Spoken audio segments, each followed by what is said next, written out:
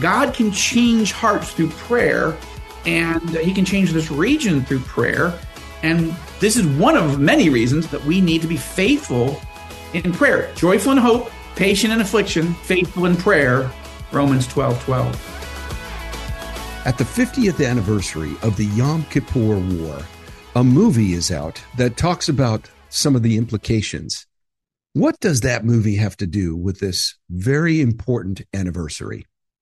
Hi, and welcome to Inside the Epicenter with Joel Rosenberg, a podcast of the Joshua Fund, a ministry dedicated to blessing Israel and her neighbors in the name of Jesus. I'm Carl Muller, Executive Director of the Joshua Fund, and today we're talking with Joel Rosenberg in Jerusalem. We're going to talk about that very issue. But Joel, I know we want to talk about something right up front here before we even get to the Yom Kippur anniversary and the movie Golda.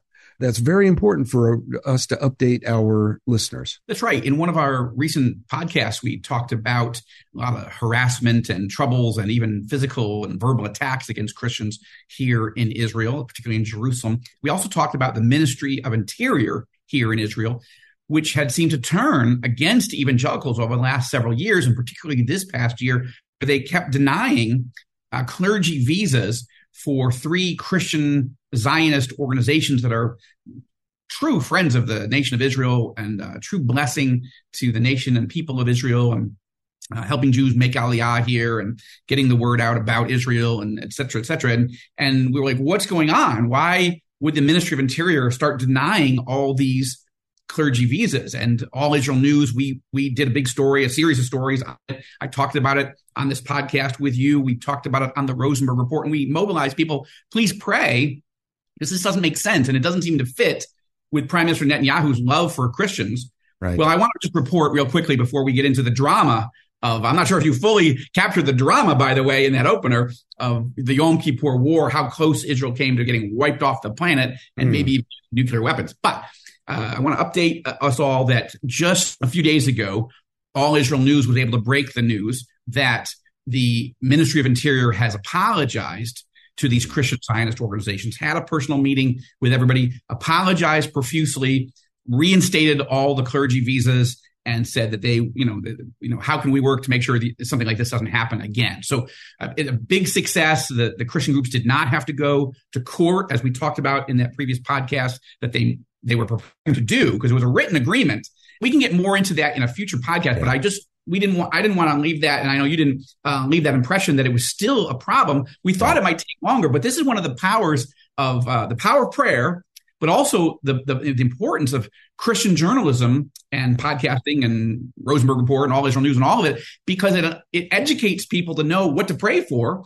And then God answers these prayers. And this went faster than we expected. After 2 years of it not working, all the behind the scenes efforts, a few weeks of publicity and more prayer from around the world, God moved. So I'm encouraged by that. And I think I hope our listeners will be encouraged, and we'll go into more depth and expand the aperture on that one in an upcoming podcast. Yeah, completely. And I just want to say again, it's so great to know that when we pray, God answers. And that's an example right there of how God is moving. But Joel, let's talk about this 50th anniversary of the Yom Kippur War. And for many of our listeners, again, especially those who are younger than you and I, they may never have understood, what the significance of the Yom Kippur War is, continues to be, and what it can tell us about where we are right now. So Joel, maybe you can talk about the importance of the Yom Kippur War in Israeli history. Sure. Well, let's start with that strange expression. If some people may not be familiar with it, Yom Kippur.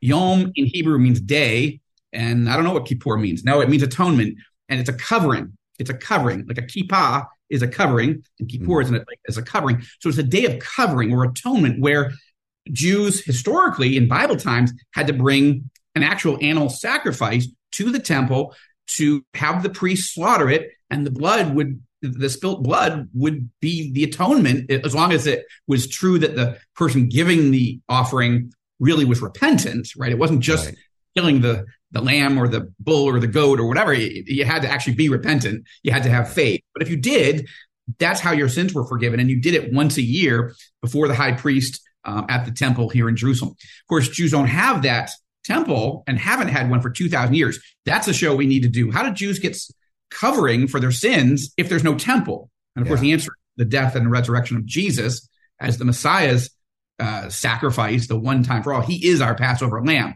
There is no other way than Jesus. Why is that important in the context of this war? Because Egypt in the south and Syria in the north, devoted enemies of Israel, who attacked Israel in 1948, tried to destroy, smother the baby Israel as it was being born in the cradle, as it were.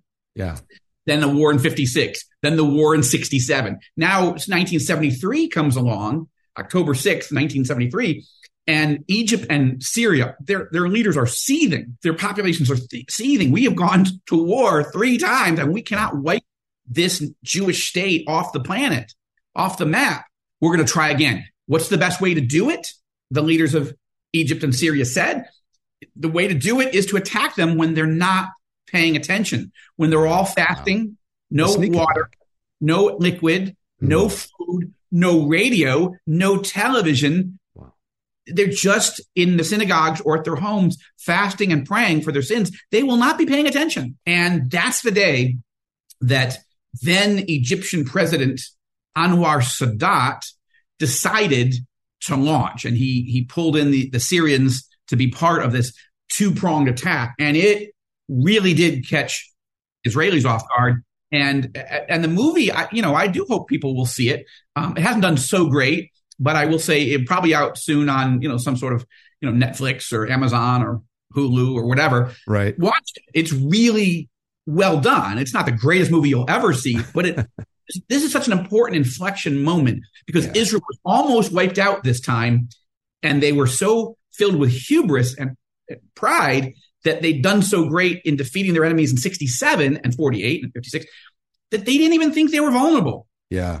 As my father used to say when we were playing chess together when I was a kid, pride goeth before a fall, right? That famous proverb. And Israel almost was wiped out in October of 1973, 50 years ago this month. Yeah, so this was a surprise, a sneak attack, if you will. This was something that Pearl Harbor. This was 9/11. Yeah. And I think that's an important component of this. It's not just in so many people's minds now, like with the Russian invasion of Ukraine, it built up for a long time and everybody knew it was coming.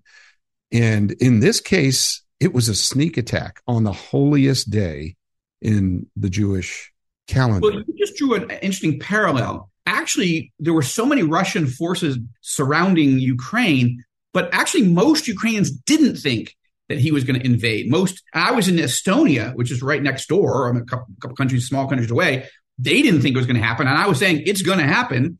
I know Ukrainian and Russian Jewish followers of Jesus and people who are not followers of Jesus, who are Israelis now, but they grew up in Ukraine or Russia. They told their children, no, Putin is just threatening. He's not going to do it. So the reason that's important is because there were huge military exercises going on, not only in Egypt, but Egypt then sent military forces across the Nile River into the Sinai. Now, based on the 1967 war, which Israel won in 6 days, and on the 7th day they rested, that ceasefire, that disengagement meant that the Egyptians were not supposed to be sending, massive amounts of military forces across the river. And as they started to do it, that should have been the signal.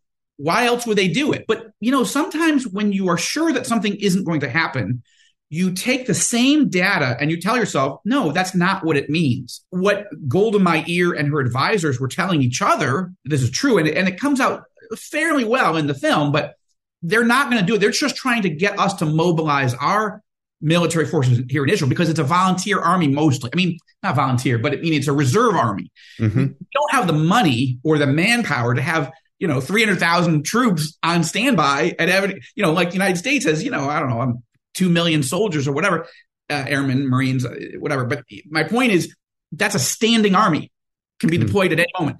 The Israelis have a very small regular army and a huge reserve force, but the reserves have to be ordered to show up, suit up, and that's a very expensive process. And so the Israeli leadership under Golda Meir, the first woman prime minister in the history of Israel, and by the way, still the only woman ever to serve as prime minister here.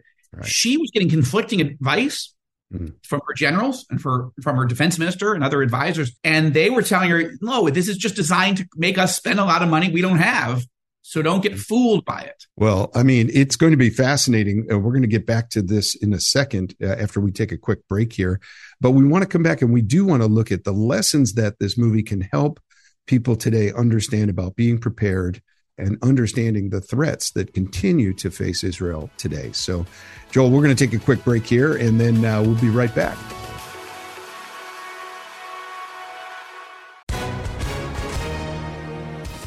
Hi, everyone. If you've been injured in an accident that was not your fault, listen up. We have legal professionals standing by to answer your questions for free. Call now and find out if you have a case and how much it's potentially worth. Call 800-497-4410. I'm here with spokesman John Wolf. So, John, tell everyone listening who should call right now. Well, Maria, first off, thank you for having me here. It's always nice to answer the listeners' questions. Now, as far as who should call in, anyone who's been injured in an accident and think you deserve compensation, give us a call right now. 800-497-4410. You'll find out if you have a case and how much it's potentially worth. Thanks, John. You heard it, folks. Take advantage of this opportunity and call now. 800-497-4410. Advertisement sponsored by Legal Help Center. May not be available in all states. Our verse of the day today is found in 2 Chronicles 7:14. If my people, who are called by my name, will humble themselves and pray, and seek my face, and turn from their wicked ways, then I will hear from heaven, and I will forgive their sin, and will heal their land. Our prayer requests today are, number one, pray for Israel, that the peace of God will reign in Israel. And second, to pray for leaders of the nation of Israel, that they would be willing and able to make the right decisions to protect Israel. Well, Joel, we're back. And again, talking about the movie Golda and the significance of the 50th anniversary of the Yom Kippur War. What would you say is the underlying message of the movie about Israel's preparation and being prepared for conflict like sneak attacks from Egypt and Syria? Well, I think the first and most important lesson, Carl, comes from the passage that you just read out of 2 Chronicles 7:14, which is the Israeli government and the Israeli people should never be looking to ourselves for our protection. We have to be looking to God. God takes the nation of Israel very, very seriously, and he does it all the way through the Bible. Just because we are the chosen people doesn't mean we win every battle.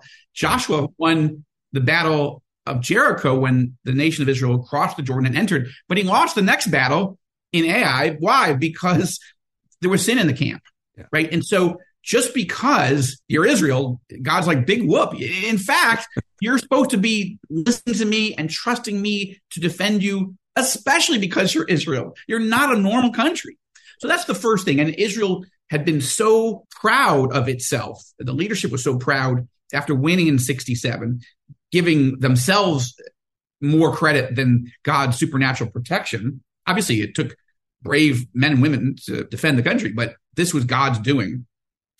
And that had been all forgotten. And of course, the country doesn't really follow the Lord. And the only way to have the peace of God in your country is to know the Prince of Peace, and that is Yeshua. That's Jesus. And so if you don't know him, you can have a hard time experiencing God's peace. So that's the first lesson. We got to be looking to God above all. And if God sends his son and he's the Messiah, then if we ignore that, we're going to have trouble in this life. Okay. We're going to have trouble in this life anyway. The question is, do you want God with you or against you? And so that's the first thing. The second thing is just a practical matter of national security. You have to be always vigilant. Israelis forgot the first principle of the Boy Scouts: be prepared. And it's actually worse than that, Carl, because if I've really drilled into the history, and I actually sat in the home, Carl. The first delegation of evangelicals I ever led was to Egypt, and we sat with President El Sisi, who was their top military commander, but he was not in that, not in the 73 campaign because he was too young. But to sit for 3 hours with the president of the country. And then he said, you're going to see the widow of Anwar Sadat, right? I'm like, no. And didn't even know that was a thing, a possibility. He goes, absolutely. He tells his staff, get Mrs. Sadat on the phone and send them over there for tea. So we went to the home of Anwar Sadat. Obviously, he was assassinated tragically in 1981, but we met with his widow, and this is the very living room, the very home where the 1973 Yom Kippur War was plotted. Wow. And the same living room where we're having tea with her, where he plotted the 1977 visit to Israel to extend his hand for peace and say, all right, let's make peace, and set into motion what became known as the Camp David Accords in 1979. That was the first Arab-Israeli peace treaty in history, certainly in modern history. So it was so interesting. But to sit there, you realize people are plotting to destroy Israel. They were in 73. They are now. Iran is plotting, although I don't want to get partisan, but I have to say, as you and I record this, President Biden has just given $6 billion to the Iranian regime. I don't want to go further on that, but there's a blindness to the threats that are building against Israel. And we've got to always stay vigilant. And we as followers of Jesus have to keep praying for the peace of Jerusalem. Spiritual peace, absolutely, first and foremost, but geopolitical peace also. And thank God for the Abraham Accords. Wonderful. May they expand. May Saudi Arabia join them. But Iran and her proxies, Hezbollah, Hamas, the Houthis, any terror group with the letter H at the beginning of their, they're dangerous, and they're plotting things every single day. Yeah. And that's just the big boys. Then you've got lots of smaller terror groups too. So those are the two things. Look to God and depend totally on him, and always be vigilant, always be prepared. Yeah. It seems to me that there's a lot of parallels here between what Israel was looking and feeling like in 73, 50 years ago, and what they're feeling and thinking about now in 23, that there may be, you've mentioned this pride and sort of security, that their Iron Dome and their various other military successes have given this sort of rise. That was the case certainly in 73, and they weren't prepared that way. But they had to make some hard choices during the course of that very intense response to the sneak attacks. What kinds of hard choices do you think Israelis need to be prepared to make now? I guess the leaders, when they look at the current geopolitical situation. That's a great question and great way that you frame that, Carl. Let me just make 2 points, I think. The first point is to go back to 73. What was the hardest choice they had to make once the war started? Golda Meir, actually, I have to say, really deserves a lot of criticism for she and her senior inner circle. They missed all the signals. And by the way, as I point out on the Rosenberg report, when I did a whole segment on this a couple of weeks ago, there was actually an Israeli mole inside Sadat's inner circle. Wow. The son-in-law of Gamal Abdel Nasser, the previous dictator that wanted to wipe Israel off the map and throw the Jews into the sea. That son-in-law had gotten so disrespected, he felt, Sadat, that he contacted the Mossad in London and said, I'm willing to give you secrets. And so as they built trust with him, he began providing secrets and ultimately warned the Mossad, Israel's secret services, that the war was coming with exact plans, details, and dates. They didn't listen. So that was bad too. Yeah. They thought it was misinformation. They didn't take it seriously. So Golda Meir deserves a lot of criticism, unfortunately. I mean, not unfortunately. Anyway, it is what it is, by missing it. Once the war started, she did a brilliant job. She was incredibly tough, I will say. There's a famous Seinfeld line that they're all joking about who's the ugliest, world leader. And they're like, de Gaulle, Lyndon Johnson. And then Elaine says, no, Golda Meir could make them all run up a tree.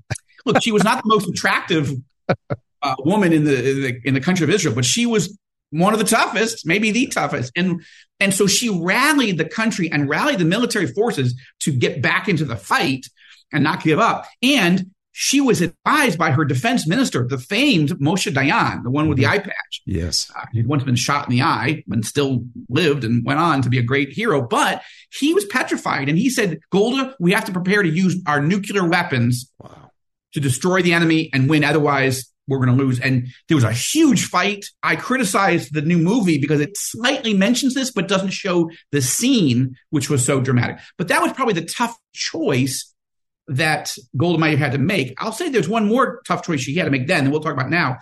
And that is that she had to stare down Henry Kissinger. This is a tension that's shown in the film and played very well by Liev Schreiber, who plays Henry Kissinger. who is really trying to pressure Golda Meir into making, in my view, dangerous and premature concessions to an enemy hell-bent on destroying Israel. She wanted to keep fighting and force Sadat to make concessions, including recognizing the state of Israel. And so she had to stand up as the leader of a little small endangered country to the world's biggest superpower. Not easy to do. And again, she may not have been a supermodel, but she was tough. And I think that right, where the Bible says charm, beauty is deceitful, charm is vain, but I don't know if she feared the Lord, but she certainly sent the fear of the Lord into other people. So that's wow. But what about today? Yeah. What about today? So today I would say this. We haven't spent a lot of time on this podcast, but there's a massive judicial reform debate. And there are, roughly 40 weeks of hundreds of thousands of Israelis turning on the streets, protesting Netanyahu and the whole thing. Why is that happening? Well, I'm not getting into the policy details, but the Israelis are turning on each other. Why? Because they feel safe. When Israelis have an external enemy, it focuses our attention and we stop paying attention to all of our internal divisions, and we focus on how to, defend ourselves against the external threat. That is in the historic case with the Jews. I think that it's a sign. I don't hear many people talking about it, but it's a sign of how comfortable Israelis feel as a regional superpower with now 6 Arab-Israeli peace treaties. Yeah. Iran's out there, the Hezbollah, Hamas. We all get it. They all hate us. They're going to kill us. But right now, people are turning on each other. So I think the number one thing, practically speaking, is that we need a unity government. Like the polls are starting to show, even the opposition polls, even inside Netanyahu's own party, which is called the Likud party, the numbers are rising that people are like, look, right now we need to come together. All this division is dangerous internally and can leave lasting scars, but it's also dangerous externally as, President Biden is using it to, at least as we record this, after 9 months, he still hasn't invited Prime Minister Netanyahu to come to the White House and talk about how to stop Iran or make peace with Saudi Arabia, or Netanyahu still hasn't been invited. Now, maybe by the time this will run, maybe that will have changed, but 9 full months. Why? Biden is saying that it's because of all these internal divisions. Wow. America's got a few internal divisions too, I observe. So anyway, the point here is Israelis are starting to think, you know what? It's not that we agree with every person on the political spectrum, but this is the time to come together and to find common solutions. I agree with that. And I think it's better to get a national unity government and start solving some problems today and dial down the furor in the streets than to catch ourselves off guard when an enemy starts to move and attack and we're divided amongst ourselves. A famous line from Abraham Lincoln, right? A house divided cannot stand. He didn't say it. Jesus said it, but most people know it because of Abraham Lincoln. I always get a kick out of that when I'm in the Denver airport and I see this big poster of Abraham Lincoln saying what Jesus said. So it's Gandhi gets a lot of credit for things Jesus said.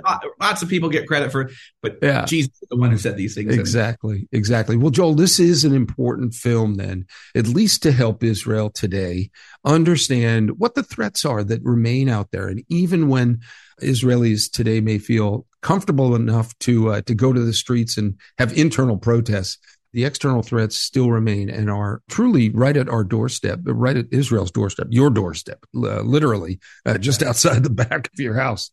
So, Joel, in conclusion, how would we draw our thoughts around this? And what can we learn and what can we do to really understand how to respond and pray better about where Israel sits right now in light of this 50th anniversary of the Yom Kippur War? Well, Carl, to me, what's the most exciting takeaway from the Yom Kippur War is that it led to peace. Christians have been praying, millions and millions of Christians all over the world, praying for the peace of Jerusalem because King David commanded it of us. And of course, Jesus said, blessed are the peacemakers. And, the psalmist said, seek peace and pursue it. And Paul tells us to, as much as is possible within us to make peace with with our neighbors.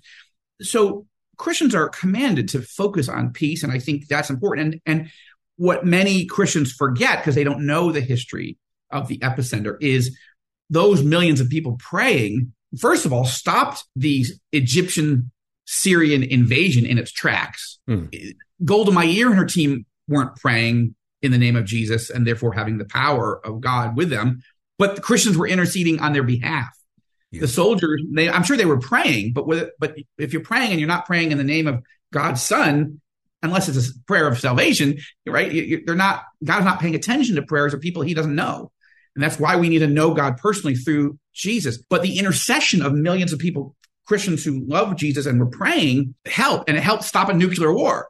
But the third point is it changed the heart over the next few years of Anwar Sadat from saying, I want to destroy Israel, to, you know what, if you can't beat him, let's join him. And having the courage to, in that same living room where I sat and our delegation sat, and I had two of my sons who've served in the Israeli Defense Forces with me, Jacob and Jonah. There we were, hearing the story of Mrs. Sadat, Jihan Sadat, telling us how her husband made this fundamental transformation that we can hardly believe to this day, and how he actually went to Jerusalem and he reached out his hand. The Israelis, preparing for that plane to land in September 1977, so weren't sure if Sadat was really coming at all, much less to make peace. They had snipers ready because they thought maybe commandos are going to come out of this door and try to kill us all, or the plane will blow up. But Sadat gave a speech in the Knesset and he reached out his hand for peace. It still took several years, but he changed the dynamic, and he lost his life for it. He was assassinated on October 6th. Mm-hmm. The anniversary in 1981, he was reviewing a military parade celebrating what they don't call it the Yom Kippur War in Egypt. They call it the Great October War. And military people came by, and suddenly military members of the armed forces that were actually secretly Muslim Brotherhood, Islamist radicals, jumped out and started firing machine guns. Mrs. Sadat was sitting right there. She tells the story. And you can find it in Enemies and Allies. But bottom line is, God can change hearts. And I feel terrible for that family. And now she's passed away recently. But God can change hearts through prayer. Yeah. And he can change this region through prayer. And this is one of many reasons, but that we need to be faithful in prayer. Joyful in hope, patient in affliction, yes, faithful in prayer, Romans 12:12. Wow. Well, Joel, there's so much more we could say on this, and that's a great place for us to end, and to know that prayer is the final and most powerful weapon in our arsenal. And it's so great to get your perspective on not just the history geopolitically, but biblically, and understanding the interrelationship between these things. That's what's so great about you meeting with us on this podcast from Jerusalem all the time. You're right there in the epicenter. And I will be in Egypt, actually, on the week of Yom Kippur. So when I get back, we can talk about Lord willing, my experiences there. Well, that'll be something I'm sure our listeners will want to tap into that as well. So, Joel, thank you. And to our listeners, if you'd like to learn more about the Joshua Fund, visit our website at joshuafund.com. And there you can learn about what God is doing in the Middle East to bless Israel and her neighbors in the name of Jesus, and how you can participate in the healing work that we're doing in this critical region. And as always, check out our show notes for anything you heard on this podcast that you'd like more information on. For Joel Rosenberg, I'm Carl Muller. Thanks for listening to Inside the Epicenter. Hi, this is Joel Rosenberg, founder and chairman of the Joshua Fund, and I've got exciting news. In 2023, I'm inviting you, on behalf of our entire board and staff, to come to the Holy Land, to come to Israel on the next Prayer and Vision Tour. This is the 75th anniversary of the prophetic rebirth of the modern state of Israel back in 1948. And what is God doing here? It's amazing, spiritually, economically, in so many ways. There's been so much growth, so much progress, but the best is yet to come. And we want you to see it. We want you to walk where Jesus walked. We want you to see where the apostles ministered. We want you to see where people's lives were transformed by the love of God and the power of the Holy Spirit. We want you to see this city where Jesus died and rose again, and where he's coming back, I hope soon. But in the meantime, come to Israel with the Joshua Fund. You can learn more about the trip, the itinerary, the cost, all the details at joshuafund.com. But sign up quickly, because I think this thing is going to fill up fast. The Prayer and Vision Tour of Israel in the fall of 2023. I hope to see you there.